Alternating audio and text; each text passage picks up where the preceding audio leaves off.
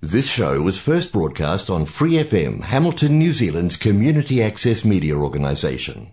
For more information on our lineup of shows and the role we play in the media, visit freefm.org.nz.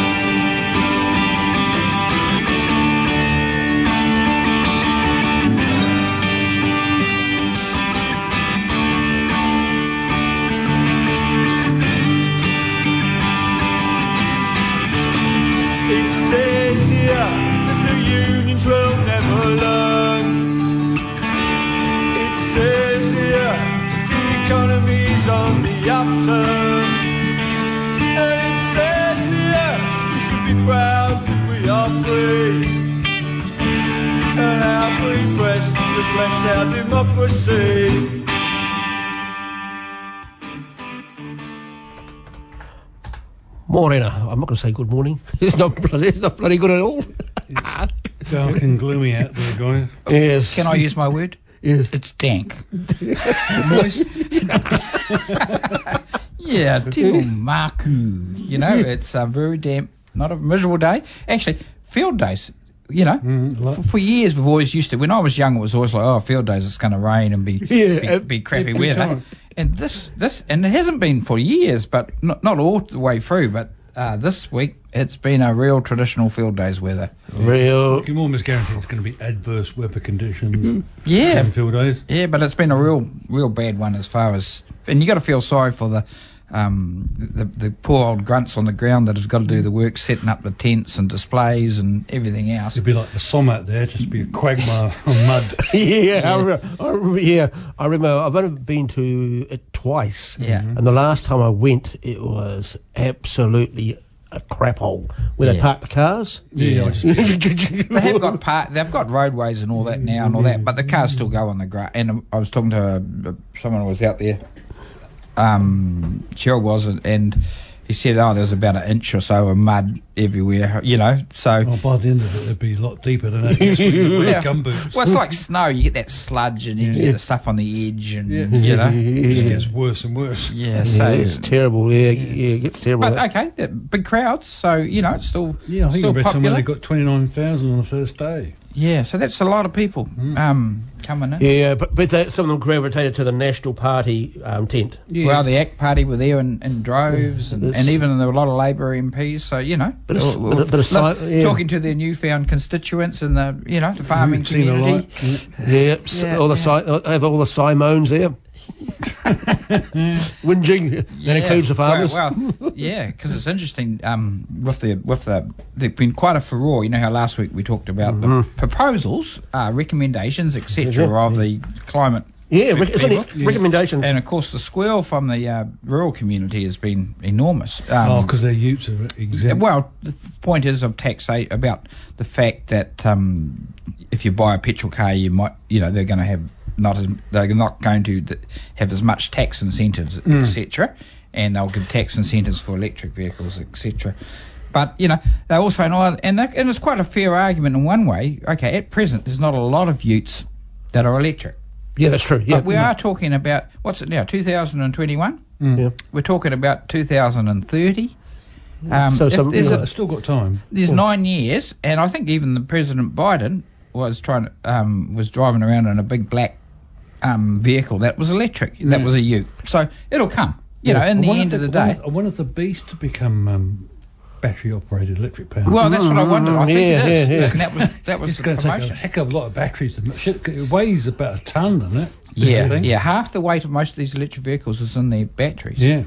So there's some, they're only recommendations, aren't they? Yeah. Of course they are. But in the minds of ACT and National and the Taxpayers Union, and these are quite small brains we're talking about, they're going to become fact. Like newts?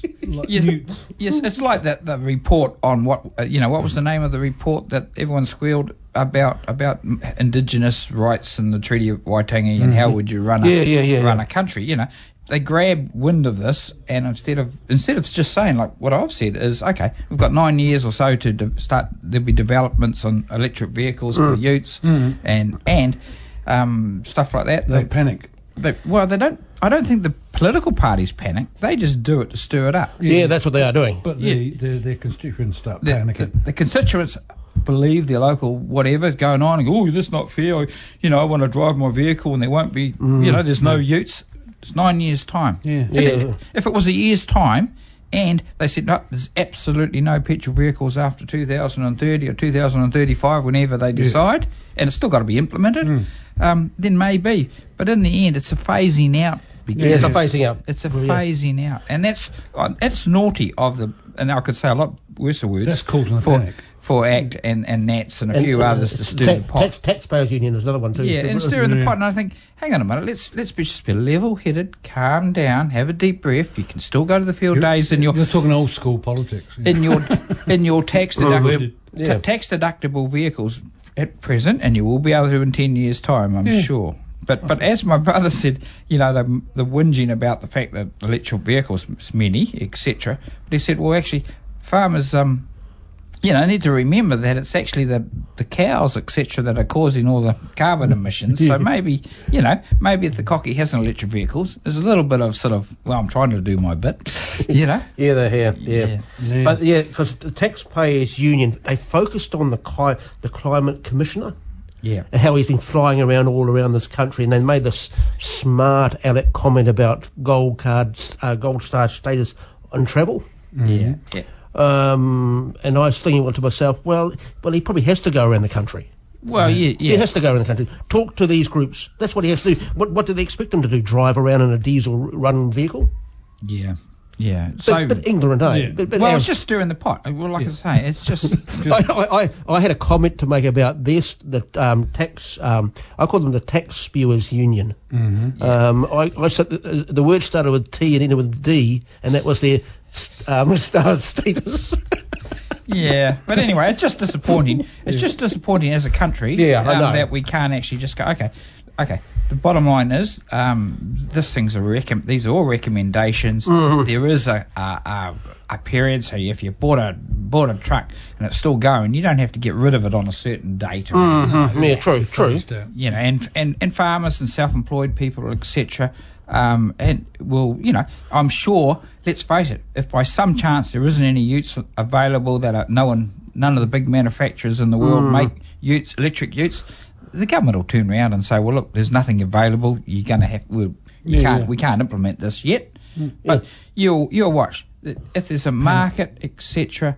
The Chinese and other big producers of electric vehicles, they'll be in there and they'll start producing stuff. Yeah. So don't panic.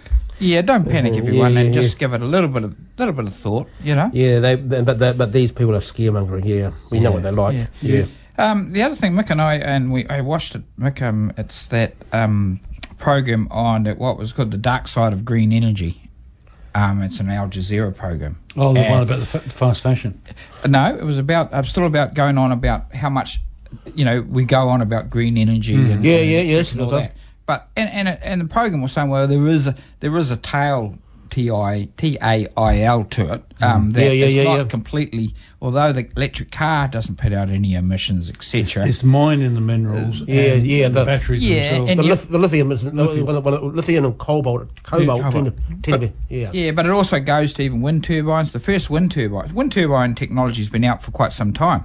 But some of the blades, etc., have been replaced by better systems. But of course, solar panels, they haven't kept up to date yet with what do we do with the old wind turbine blades and so it's not perfect, but what I read, and I'm no expert, but what I read regardless of these sort of things, it's still far more efficient to have wind energy than oil energy.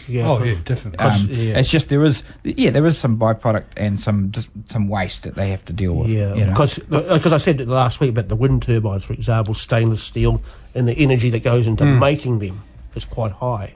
And they say they've got more efficient blades, but they haven't quite and in the end, it's got to be economic to encourage people to say, well, we need to chop these blades up, etc. And what can we do with them? But the cost for alternative energy is starting to come down. That's absolutely It's becoming more viable. Yeah, and also there's government pushes. So governments should, the people, when I say governments, the people should go, okay, hang on a minute, this is still far better, but we need to make sure we put some money and some science into figuring out what to do with some of these byproducts. And that comes to that discussions around investments around, like where your Kiwi saving money like that is invested in some dodgy type something overseas, like one of the military weapons, but should be thinking what longer term about, well, investment into green industry by these sort of Kiwi Saver, or these other types of investments. Yeah, and it is. That's what they said. One of the disadvantages of green energy, etc., is the capital costs. But that, like you said, Mick, it's coming down. Solar panels used to be sort of really prohibitive. Astronomical.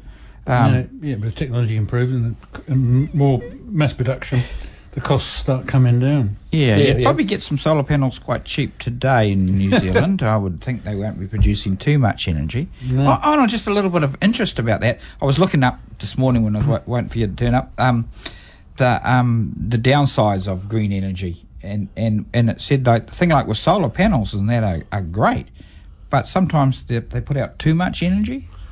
Whereas the fossil fuels, if you have a coal power plant and there's no demand for the power, you stop putting it in the furnace and you stop driving the generator. I guess if you generate too much power on your alternative means, you sell it back to the grid, I suppose. Yeah, but of course, they're saying there can be issues where there's just too much power coming in.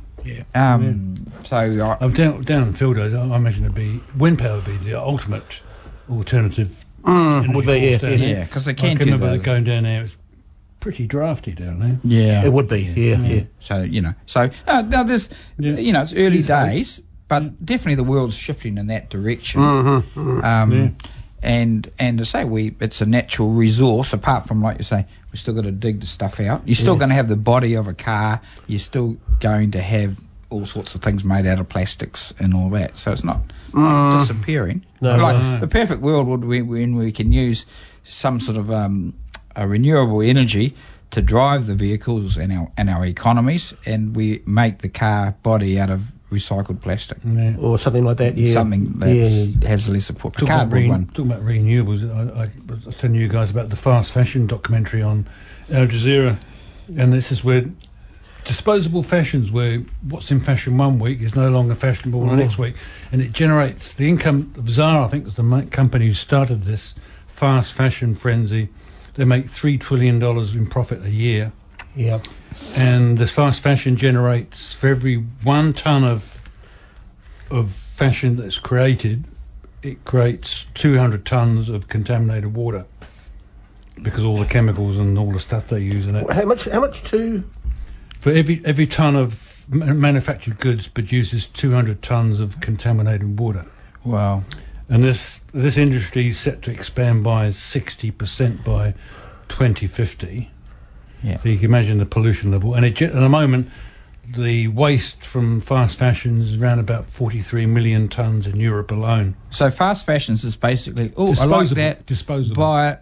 Wear maybe it once, wear it, maybe twice. And you can't recycle it. And sometimes we've seen that they've offloaded into poorer nations, and in poorer nations they'll have artisans who could actually work with cloth and all that sort of materials, but they can't with that stuff. They can't compete. So it's dumped. They can't recycle it, and the chemicals they use are lethal to the workers. And look at like we're all of the older generation, even though you wouldn't tell it by looking at us. We're doing pretty well considering our age. We're wearing pretty well. We're combined over my walk on the way out. The combined age of 180 over 1,000. Where was I? I've lost my track. We're talking about younger people, disposable fashion. Well, and so of the generations, we bought stuff and you go, that jersey will last me a lifetime. That, I'll wear that. That concept's gone now. The only thing you sort of had to change after you wore them inside out a few times was your smalls, etc. And your socks would be darned. So we didn't recycle as quickly. Whereas now clothes are just made to be bought, worn, and then discarded. and there's maybe some stuff goes to the to the poor, etc., and then they Offshore work for a little while. But it doesn't have the lifetime. It's staggering waste, though.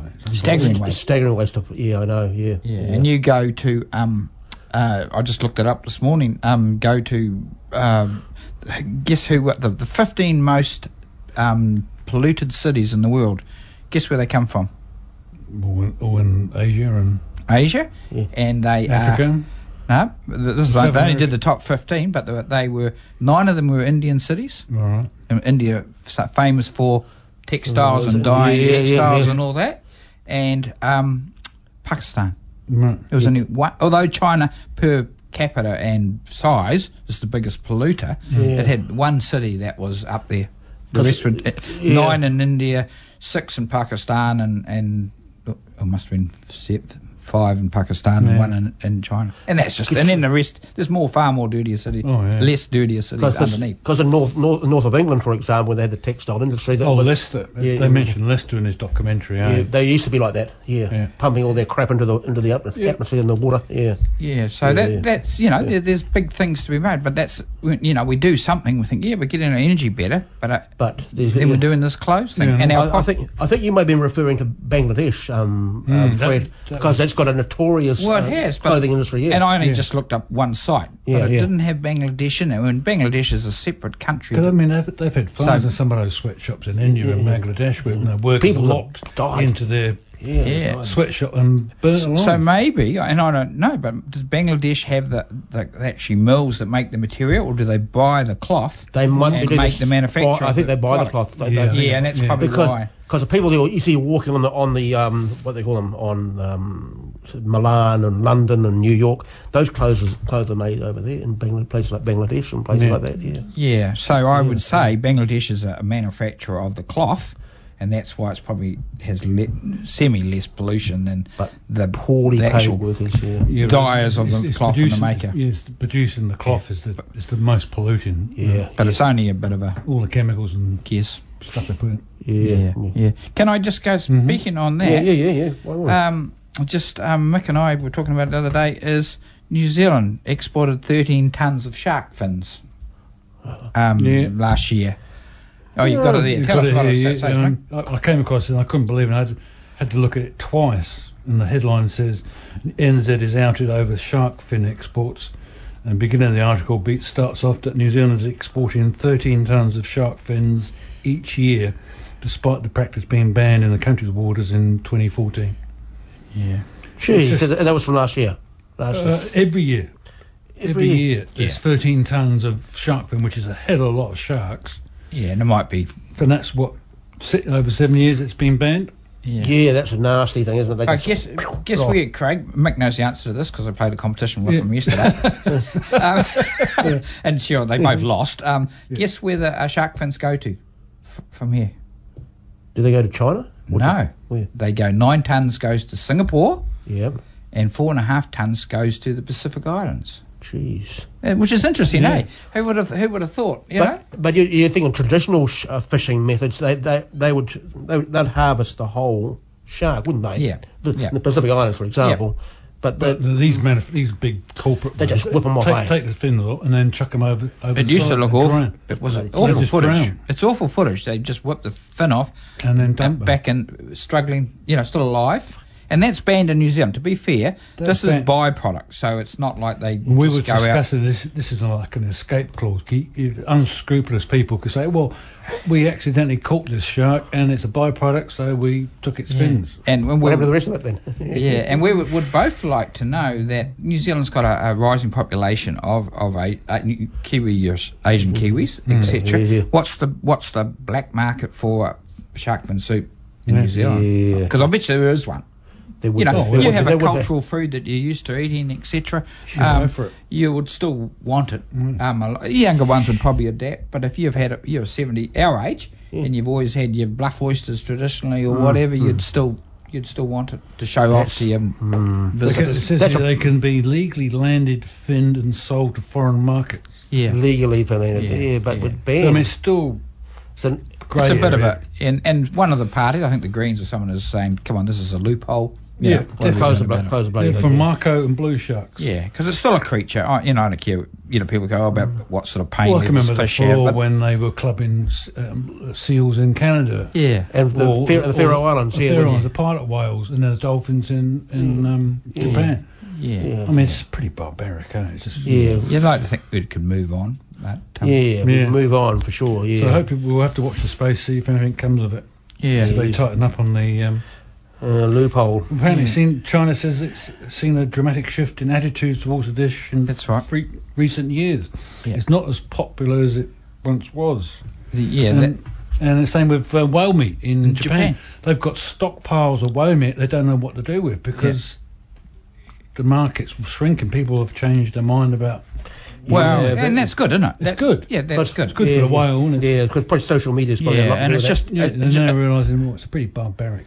It's just how do you get over... let's face it, there's also pride and a lot of people going, well, I've always been a whale fisherman, I've always taken whale, but 10,000 so years. We're just going to keep doing...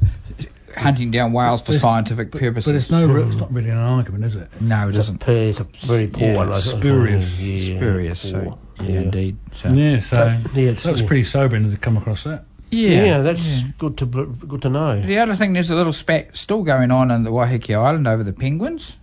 I saw that, What happened to the penguins? Well, they're building a marina for the people who... The rich people. The people that can go to the America's Cup. Same old. Yeah. They'll probably be moaning now about it going over. These penguins are trespassers. And they've done a bit of a deal to leave some of the rock... they've sort of said, okay, progress can happen, but we need the penguin where the penguins roost in what do you call where they push out a whole lot of rocks and you can walk on it, a leeway or something like that. And the ideal penguin burrow stuff above it. And so they've done a little leeway deal that I believe that they're going to leave some of those leeways or whatever, so the penguins have still got somewhere to roost. How do they define some? I don't know. I don't know enough of the deal, but anyway.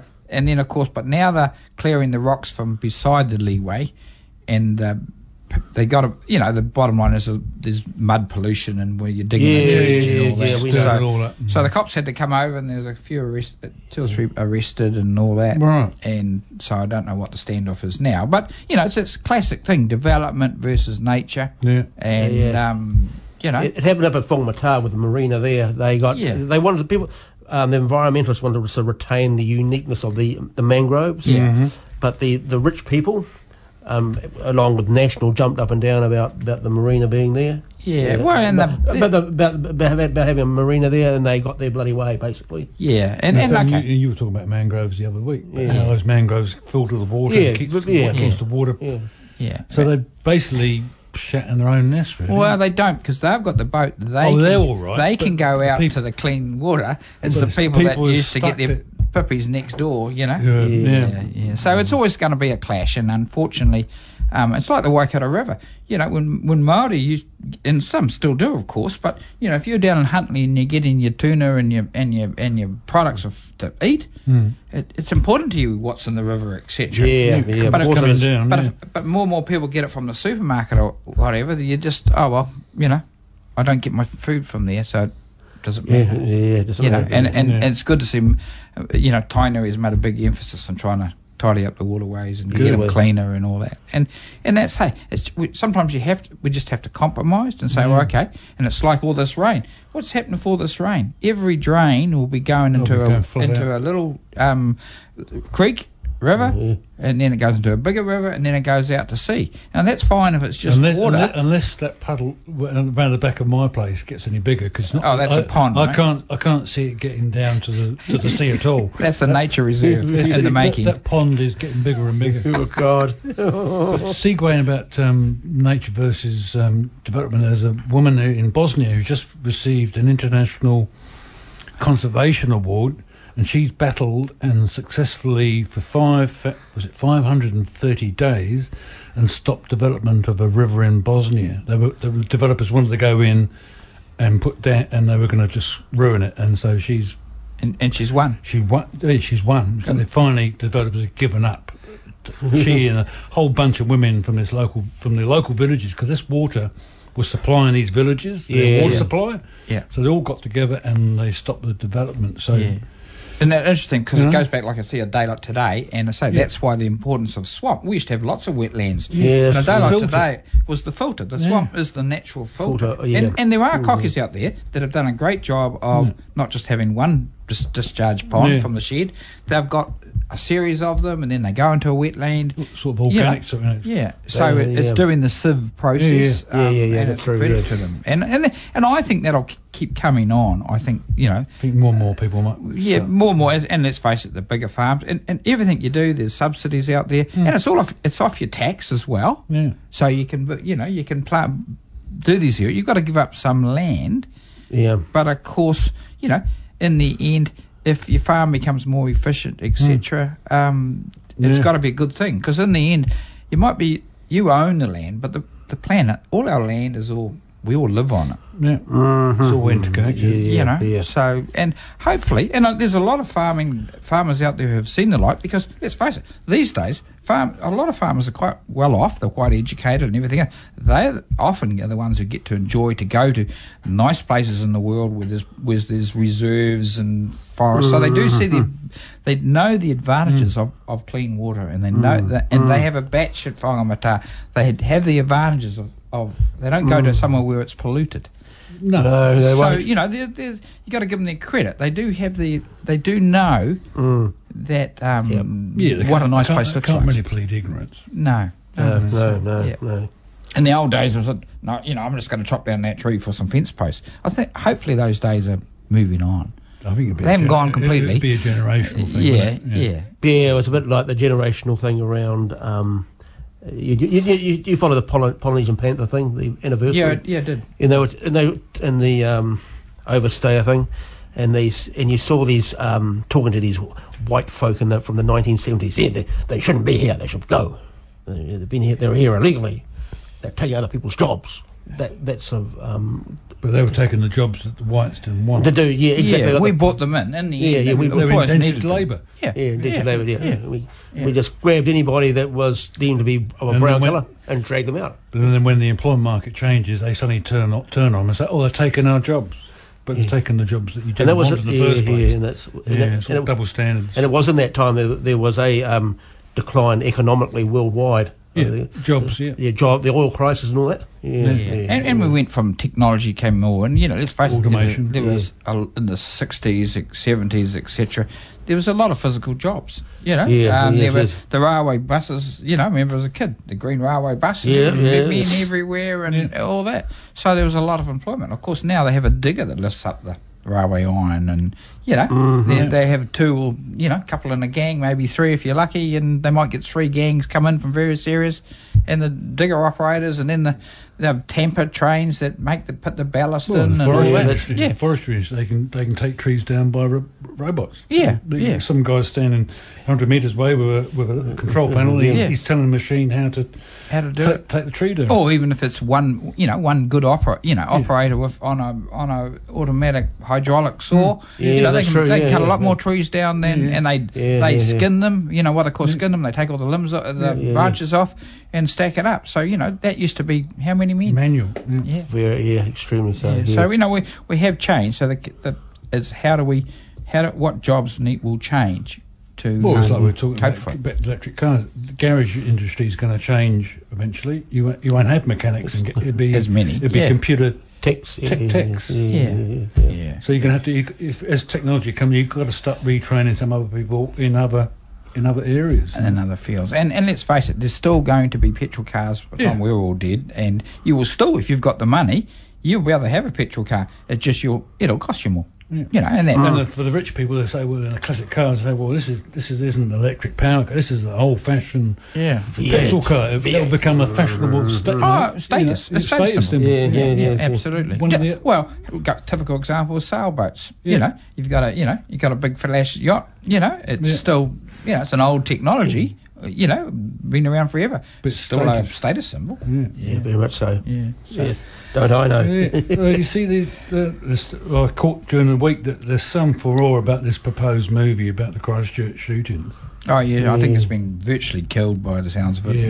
I thought it was pretty. No, it's only just over 2 years since the shooting, and they were talking about making a movie. And it's not even a documentary; it's a movie for entertainment, and it will happen at some stage, but it's still, I mean, still too soon. They did a move about Rwanda. Yeah. They always, but I just think it's a bit too soon. I'm glad it's been stomped on home. Yeah, I'd say, Good on them. it won't go anywhere.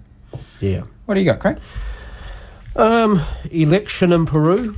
Oh, yeah, what's happening? Mick and I were talking about that. Yeah. What's the result? Is it official? Yeah, I think it is. I think he's Castillo has obtained, was it 50.12 of the... I know, it's very, close. very close. Yeah, over the other person, Fujimura, 49.87. She's still maintaining his allegations of voter fraud. Yeah, the interesting point that I got on that was that 49 congresswomen were elected. Wow. To the Peru. In Peru? Yeah, Peru. That's quite a jump, isn't it? Yeah, and they were saying that the majority were from the Free Peru and Popular Front parties. Okay. Which were I think indigenous based. Some of them, those part. I think the Fujimori's party is the Popular Force one, and I think the Free Peru is Castillo. Yeah. Okay. Yeah. So because they have voted a bit along in racial ethnicity lines. I believe. More than, You know, the indigenous Indians, and then you've got, and let's face it, Fujimori party, etc. They come from a lot more of the Spanish stock than the than the local native indigenous people. Indigenous people. Yeah. So, but there were other parties there, but I just took note of the Popular Front and the Free Peru parties, and the other one was around Venezuela and the COVID-19 vaccines. Oh yeah. Okay. The US basically influenced a Swiss bank, the last payment by Peru, to stop the last payment by Venezuela to complete the financial requirements for the COVID-19. Stopped it. Yeah, stopped it. So they're not going to get the vaccine. Well, that's what it sounds like. Delayed it anyway. But it's US, the USA. Interference. Isn't it meddling? Hang on a minute. Who talks about meddling all the time? Yeah. Oh, USA. But it's usually the ones who gripe the loudest about interference is doing it. It's sort of incredulous. What are you thinking? They're politicising or weaponising vaccine. Yeah, see. I mean, that's... So basically what they've said, that the Union Bank of Switzerland has been prevented from transferring $10 million US for the payment of COVID. That's pretty disgusting. Yeah.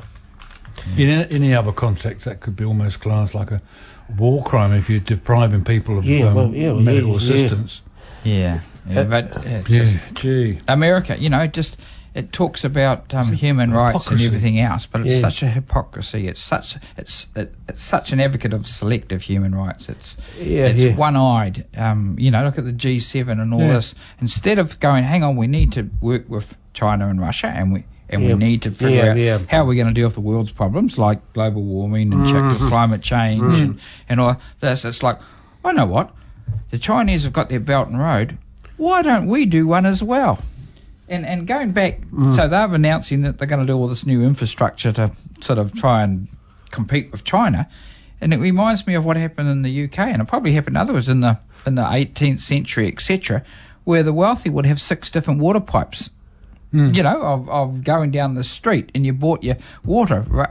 Depending on how much you could afford. And okay, so that company would sell to someone, that company, rather than saying, how can we work together to have one pipe that services everyone? And the poor areas, of course, they just had a polluted well and wonder why they all died. But talking about infrastructure in America, I mean, that bill didn't go through.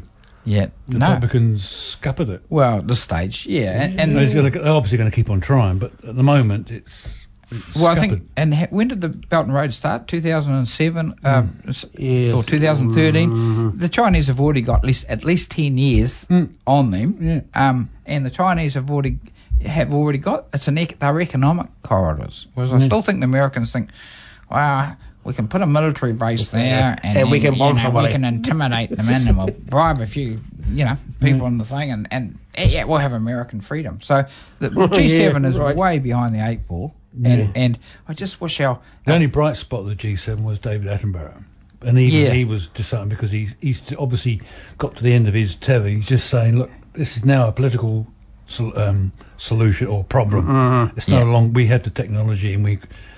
And the politicians, obviously there's no political will, and you almost see him pulling his hair out with frustration, trying to get get them to... and they promised 100 billion to developing countries. And as some pundit pointed out, well, that 100 billion was already promised in 2009. Yeah, well, so they're fudging the figures and... Yeah. So they seem to do more photo ops in the G7 than the actual work. Pretty pathetic, no? Yeah, but it's a bit sad. But I think most of us commoners and just people around the world, I think most of us we just want our leadership not to fight each other, but to work together on common practices on how to deal with these issues, etc. But they're busy saber rattling and sovereignty. Garbage. Saber rattling, always garbage. And then following on, so we flip on to then Biden had a meeting with President Putin in Russia, and the same thing. It was a photo opportunity, and I'm sure they were both holding their breath, trying to see how big their chests were before they went. Shook hands and. Biden, I'm going to tell the Ruskies what to do here, and Biden was just going, well, we're just trying to, feed our people, so to speak, and they're both playing to their audiences. Of course, playing domestic markets. Yes, definitely. But they did agree to exchange. I thought two things. They did agree to put the ambassadors back because they've been having a spat. About the diplomats. Diplomatic spat. They've set up two committees, one on nuclear proliferation and. On cooperation on cyber. Yeah. And that could take years if anything happens at all. But the good thing is they're still staying in the main nuclear weapon thing. So that was a plus. But just saber rattling for themselves, blowing their own bottoms and whatever you call it. Yeah, I know. Yeah. But I thought, America's a huge economy. Russia's got the economic size of Italy. It's not a high power economically. Has a lot of land, and it has enormous, and it has a lot of military. It's so big. It's got 12 different time zones. Oh, it's huge. And ethnic. Oh, yeah, it's unbelievable. Yeah. But I just think the America's always picks on Russia. Okay, and it might but I say Russia has got a neighbour called China. And all it's doing really is pushing the Russians toward, who've always China and Russia have always sort of stayed separate. If you have an external enemy or someone's perceived, you can explain to your domestic audience, well, we could make things better for you if it wasn't for these people. So you've got an excuse for not coughing up with the goods. We're not feeding you because we need a we would do, but because these other people are stopping us. Look at them. Bullshit. Yeah, you're starving and got no home to live in. But look at our aeroplane go whoosh. So, I see the Americans did sign. It's now official. It's going to be a public holiday marking the day of the last slave who found out he was free. It was 100 years ago. Okay. I think it's called 19th or something, or some strange name for the. And it's going to be a federal holiday. It's going to be a federal holiday marking the last slave being told, "Oh, you're free now." Okay. Not that things have changed that much. You're free, but we're still going to kick your ass. Yeah, but that's what I mean. So zero. Now you're free, but we've got 0-hour contracts. Zero tolerance towards you, and you you don't have a right of a home or anything else. So but you're free. You can't ride on that bus. So no, I thought you told me that, and I thought, that's a good sign. It's a good step, but it's a first. It's a band-aid. There's still some outlying issues that have not been resolved or tackled or discussed. Indeed. Yes. Well, they just have to look at Tulsa for that. What I was also going to talk about politics was I see that talking about the UK, your home country, Mick, is that the Cheltenham and Amersham by-election, which is in a Buckinghamshire. Thank you for that. And a good you sound very American. They always pronounce it Buckinghamshire. You don't pronounce it like it. It's Buckinghamshire. So Buckinghamshire, and of course, Tory area, Tory area, but for a long time. Did they get their A's kicked? They got spanked. Good. I think you call it smacking or spanking in the Tory class. Kicking. Yeah, they would call it spank. So a protest vote. I take it's a protest. Well, we don't know. It's just did the sitting member die or something? Was that the reason for the sitting member died? She was a dame or something, and she died. And, right, okay. And then they had to have a by-election, and of course the turnout was only 52% because problem again.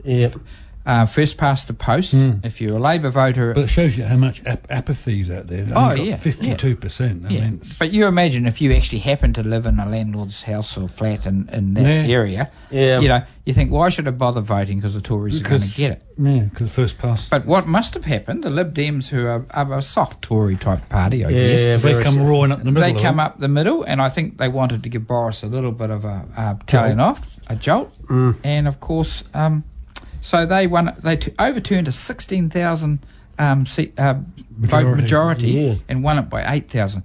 That's huge. Spanking. That's a good spanking. That is a spanking. Yeah. Well, Labour were embarrassed. Well, and Labour. Keith.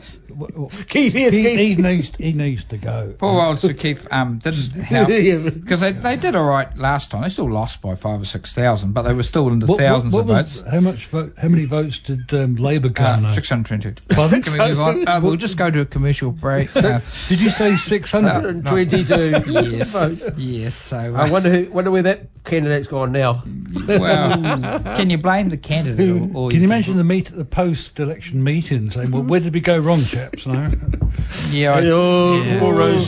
you know how the Brits love having sort of funny characters stand for elections. Oh, I imagine one of them's probably beating them. So. It's a pity that Have I Got News of Views off the air at the moment because they would rip into this. It'd be brilliant. Yeah. It'd be funny. So 622 votes Labour, not a good sign, even with first past the post, 1.6% of the vote.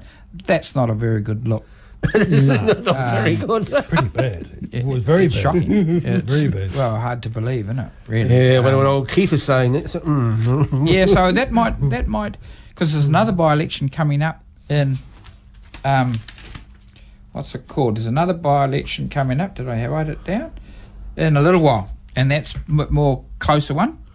And that's will be interesting because if Labour lose that, STEM and it's got a, the Brits love their hyphenated names. STEM, you like this one? Yeah. And so that's coming up. So Labour never expected to do any good at all. They 1.6. Well, they weren't disappointed, were they? No, but in this next one, if he does badly there, I know that George Galloway is standing as he's standing as a bit of a thorn in the side of Labour, Mr. TV personality. Yeah, that's true. Yeah. And the Labour scraping the bottom of the barrel for you. The Labour candidate for this new election, which I thought I wrote it down, I can't read my own writing. She is the girl, Joe Cox's sister. Joe Cox was murdered by some fanatic. A white fanatic, not a Muslim person. Just to get that clear. Yeah. And so it's a sister that's standing for Labour.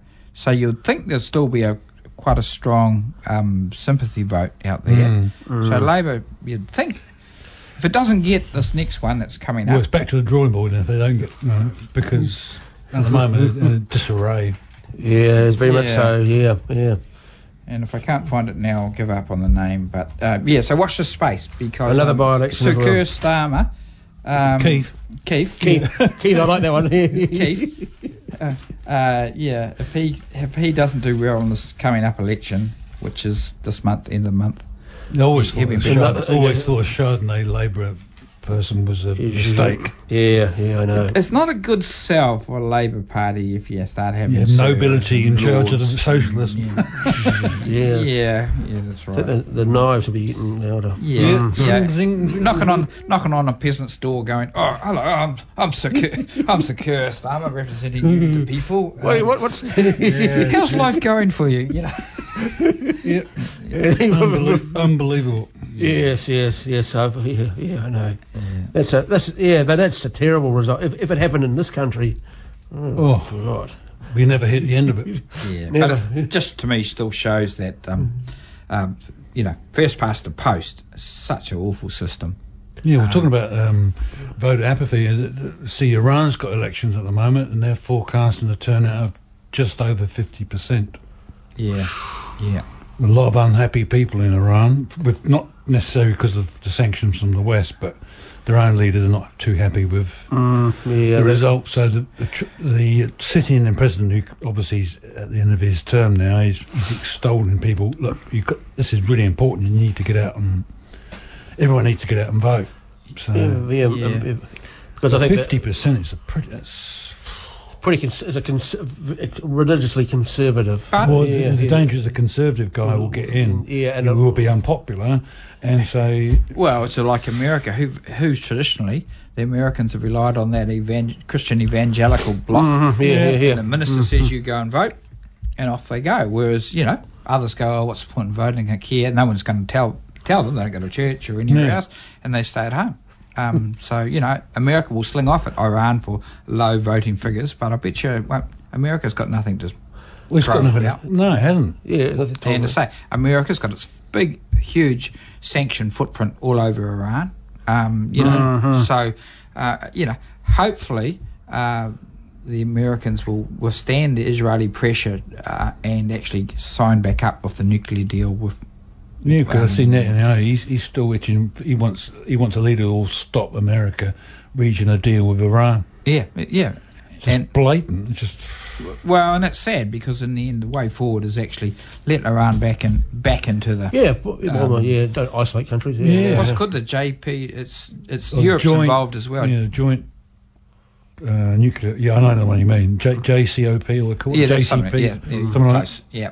And of course they were in it, and I say Iran was they were allowing inspectors and everything else on a regular basis, and then Trump decides to pull out to please his evangelical and Israeli base, and so they pull out, and of course Iran, it's hurt Iran because at the time of COVID, China was the only one that gave any sort of could give big aid to Iran. So there's a lot of Chinese goods. So the Americans, in one way, have shot themselves in the foot because Iran wasn't that interested in China, just as partner, someone to trade with. It's just really pushed China and Iran closer together.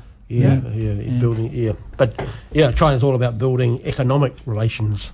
With any country. And this, that's right. There's a new alcohol and drug court opens in Hamilton. I see that, Yeah, they've had a pilot program up in Auckland. I've had 2 courts up there, and when I first read it, I thought, you're going to have a different alcohol and drug courts, and how's that going to work? But apparently, from the article, it seems like there's been some improvement in people, the abuse of drugs and alcohol has improved. The repetition is dropping, so they're hoping it's going to work down here. The court addresses situations where substance abuse and offending are intertwined. New Zealanders have told us they want a justice system that treats people with dignity and enables well-being. So I hope it does work. And it won't work for all. No. And that's life. But if you can reduce the numbers, if 100 people use it and they get a whether they haven't had a very good success rate. Well, it says up here, Central Auckland and Waitakere, West Auckland have proven successful in reducing alcohol and drug use, reoffending and imprisonment, which has got to be good. It's a more holistic approach rather than just, throw them in a slammer. And in the end... So hopefully that might have... Good turnout socially, Well, even if it helps a few where it didn't help any. The biggest, to me, go back to mental health and everything else, is, has the person got somewhere to live, secure? Has he got some hope? It gets back to that, about money. The Ministry of Health saying that they want to have a separate mental health thing from the Friday Gumshoe Gumshoe Friday thing that Mike Hingman is sponsoring. I'm thinking, well, you could give us the money you're going to spend on your own department and let us expand our operation a bit. Empire building. Here they say that was opened at a ceremony at Hokanui Marae. Yeah. But it will be based at the court, and which will be refurbished for the purpose. Okay, so, that's always makes you smile. Refurbishment. So means money that's going to be redirected towards plush offices and comfy chairs and for the judge. So rather than pay help someone with their rent or getting into a job or anything, make sure they've got have far better selection of artwork they can change periodically on the wall, which helps some people who do the do the artwork. But like, it reminds me of Boris and his wallpaper and all that. You know, you can actually teach and do things under a tree or in an old barn if you don't need to flash surroundings. Yeah, put the money where it's needed rather than. But it'll be someone's little baby, and off it Empire goes. building. A bit more here, but it says this vision is Te O Marama. Yeah. Promotes incorporating Maori values and a more multicultural approach across the justice sector, which better reflects our nation. So I thought, well, could they have had it within the confines existing of the courts at the moment, or within the confines of the marae? Well, they've got youth court, Maori youth court. That you know, and that's why I thought, is this just duplicating services and more? I guess what they probably might have to be thinking is that some people will be incarcerated or whatever, and you have secure facilities. Yeah, okay. Maybe, and I'm only guessing, but I imagine that might be the rationale, is that we can at least get him from the cells to out him or her. Keep him secure. It's a great concept though. Oh, the concept's wonderful, and say I if anything moves it forward a little bit, that's great. Yeah, it does. Yeah, so it's good. Disproportionately, Maori just if a drug or alcohol offence, they just get thrown in a slammer. But so there's no sort of very little in the way of community services to try and turn things around. Whereas if you happen to be European and middle class, you get offered those services, or you can afford, afford them after help. Yeah. Whereas if you're poor and not non-European, you just get thrown in the slammer. Well, they do try, but you know, sometimes it's so little places, etc., etc. You know. So watch this space. Yeah, hopefully, hopefully it makes some inroads. That's I like that. Just going back to G7, and I think you probably did cover it in a way, but there was there was mention of an article, and it's a Chinese ambassador, but didn't say from where, who said, well, the G7 should be urging G7 members to respect the facts, stop slandering the Asian nation, and avoid artificially creating confrontation. Yeah. I think the guy also said that the G7 is almost antiquated and non-relevant these days. Well, I think that same guy... And I think it might have been the same guy that points out that some of the members of the G7 have trade business with China. Yeah. Well, I think 5 of the G7, the biggest trading partner is China. So we know it. And I like what the Chinese, came from the Chinese government, said through the ambassador, that look, how can seven people dictate to the rest of the world? They should be working with the world. Yeah, we're working with the world. Yes, just because you harken back to the days of empire when they used to rule the place. And they haven't come to terms with the fact that they no longer rule the place. And do the people of the world really want? You know, they're sure there's American stuff out there, but they're not. Are they still the majority? No, I don't think so. I think one would hope. Well, even in America, they did a recent survey this week or something, and the American image to themselves was dropping. What sort of questions are they asking the survey?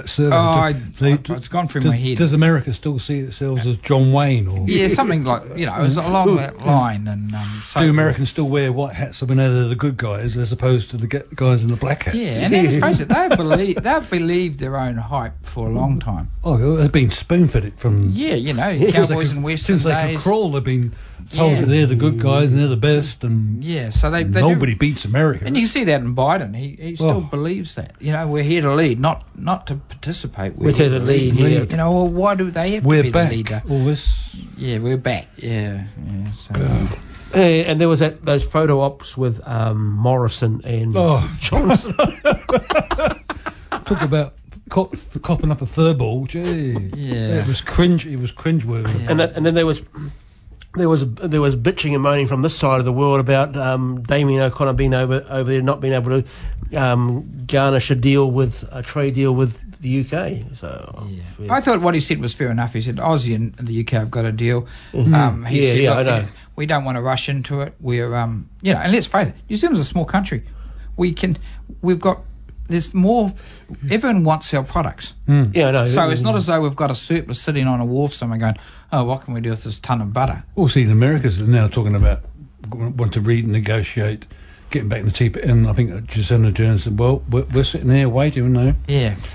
So all Start talking. All it's going to do is drive up our prices, which is good for our exporters and our farmers. Well, And they should be able to afford the electric But I know use. the British farmers aren't happy with the deal with Australia because the meat from Australia is going to be cheaper than Undercut what them. Yeah. it's going to be cheaper than what they can Yeah. produce in the UK. So they're not happy.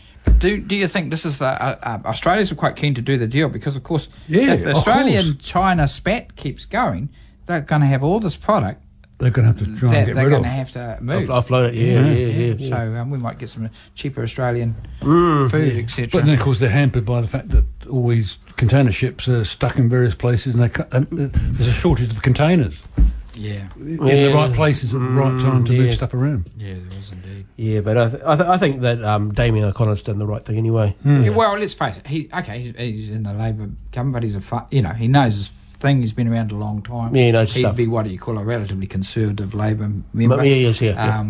Practical, seems quite practical. We don't have to rush into this anyway. We can just. We're biding our time. Yeah, we're fine. Yeah, it's only the likes of Luxative and all them with the National Party that are whinging about it. So no, you should have rushed in there and set up a beat the dictated to, like, right. Yeah. It would have just been told to. Yeah, Go away. I think that. So, and speaking of that, the bottom line is Labor's got some quite astute frontline people. I was just thinking that today. You think, everyone's going on, Jacinda, but in the end of the day, Grant Robinson, has respected on both sides of in the business world, etc. They've got Chris Hipkins, does a very good job. They've got Megan Woods. Woods. They've got a tranche of what I call high performing cabinet And then your article here, Chris Farfoy, the Justice Minister, he performs very well a lot. Yeah, and they there's things they do wrong in any political life. There's they do things wrong, whatever. yeah. But it's not just Jacinda Ardern. No. And I think Which is good, really, because. Oh yeah. So whereas still what the Nats got, the Nats have still got to decide who they're going to have as leader. And the real threat, a photo op with Judith Collins at the field house. the real threat to the Nats is the ACT Party, Yeah. which is also a threat to the rest of us, of course, because they're into this, look after yourself mode, which is wonderful if you've got inherited some money off your grandma, etc. And rental properties that you didn't Several farms, but it doesn't work like that for the rest of us. No. Yeah. Indeed, we all need each other to keep the hospitals going and the roads, etc. Yeah. The other thing, just on that, New World I see is doing a family-to-family food and goods contribution. Well, You get anything. You got your bag, did you? Yeah, I got my bag and I filled it up, but I checked that I didn't use any use-by date or close to use-by date, because they say the biggest problem when you ask for food in Is that, a use-by date. people go So to this the is cupboards food that you bought off the shelves in the supermarket to put at in some the bag. stage, but it's been at home. Oh, okay, right. So, but of course the Check danger the is shelf date. that people just go, oh, that tin there, and That's all expired. It's expired, and sadly it happens. Yeah. So I went through and got So stuff. some people see it as a use for clearing out their clutter. Yeah, but I got gave them tea and coffee and some rice, and, stuff that was good still on you. good. Yeah, But the good thing is when I went up to and this is Hillcrest, that's a reasonably what I call the market. The shoppers are reasonably affluent area, but there was heaps of bags have been contributed. Oh, that's good. And New World itself is going to contribute,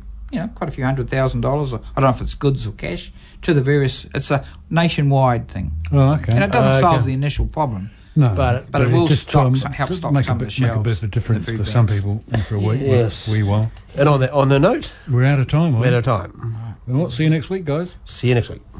For more episodes, use the accessmedia.nz app for iOS and Android devices, or subscribe to this podcast via Spotify, iHeartRadio, or Apple Podcasts. This Free FM podcast was brought to you with support from New Zealand On Air.